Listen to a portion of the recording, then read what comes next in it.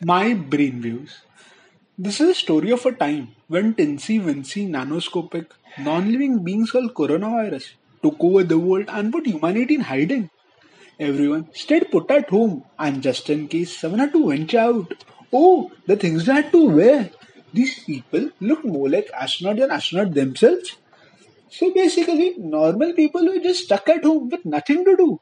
And that's when I had a brainwave which almost caused my death. I decided to learn cooking. Having embarked on this culinary journey, I first started finding something easy to make on the net. I finally found one dish simple enough for me to make and more importantly, whose ingredients were readily available at home.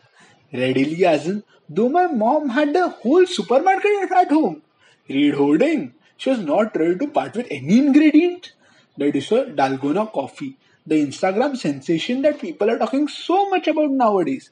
Which is actually just a cold latte with coffee foam on top.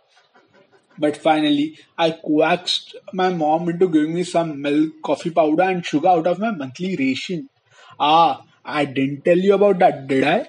My mom had rationed all the food in the house, and we would only get a minuscule amount daily to barely keep us alive.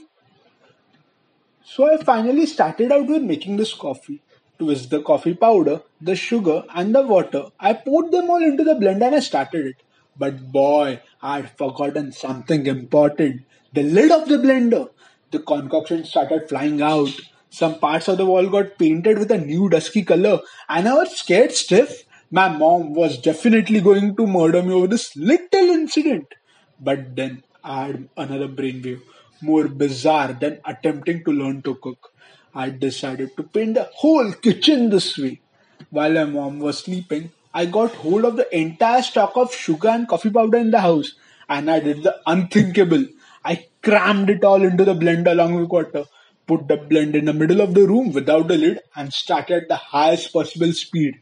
Well, I achieved my objective.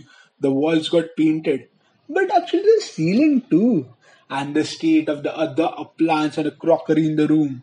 Oh boy, they were all dripping coffee. And that's the moment my mom chose to walk into the kitchen. Like a deer in the headlights, I just stared at her, scared as hell. I felt that at any moment now, my mom was going to pounce on me and tear me to shreds. But I needn't have worried. One look at the mess, and my mom fell into a swoon and crashed onto the floor. I helped my mom into the bed and cleaned up the mess as best as I could. And while doing this, I got another brainwave, one that topped them all. But that's a story for another time.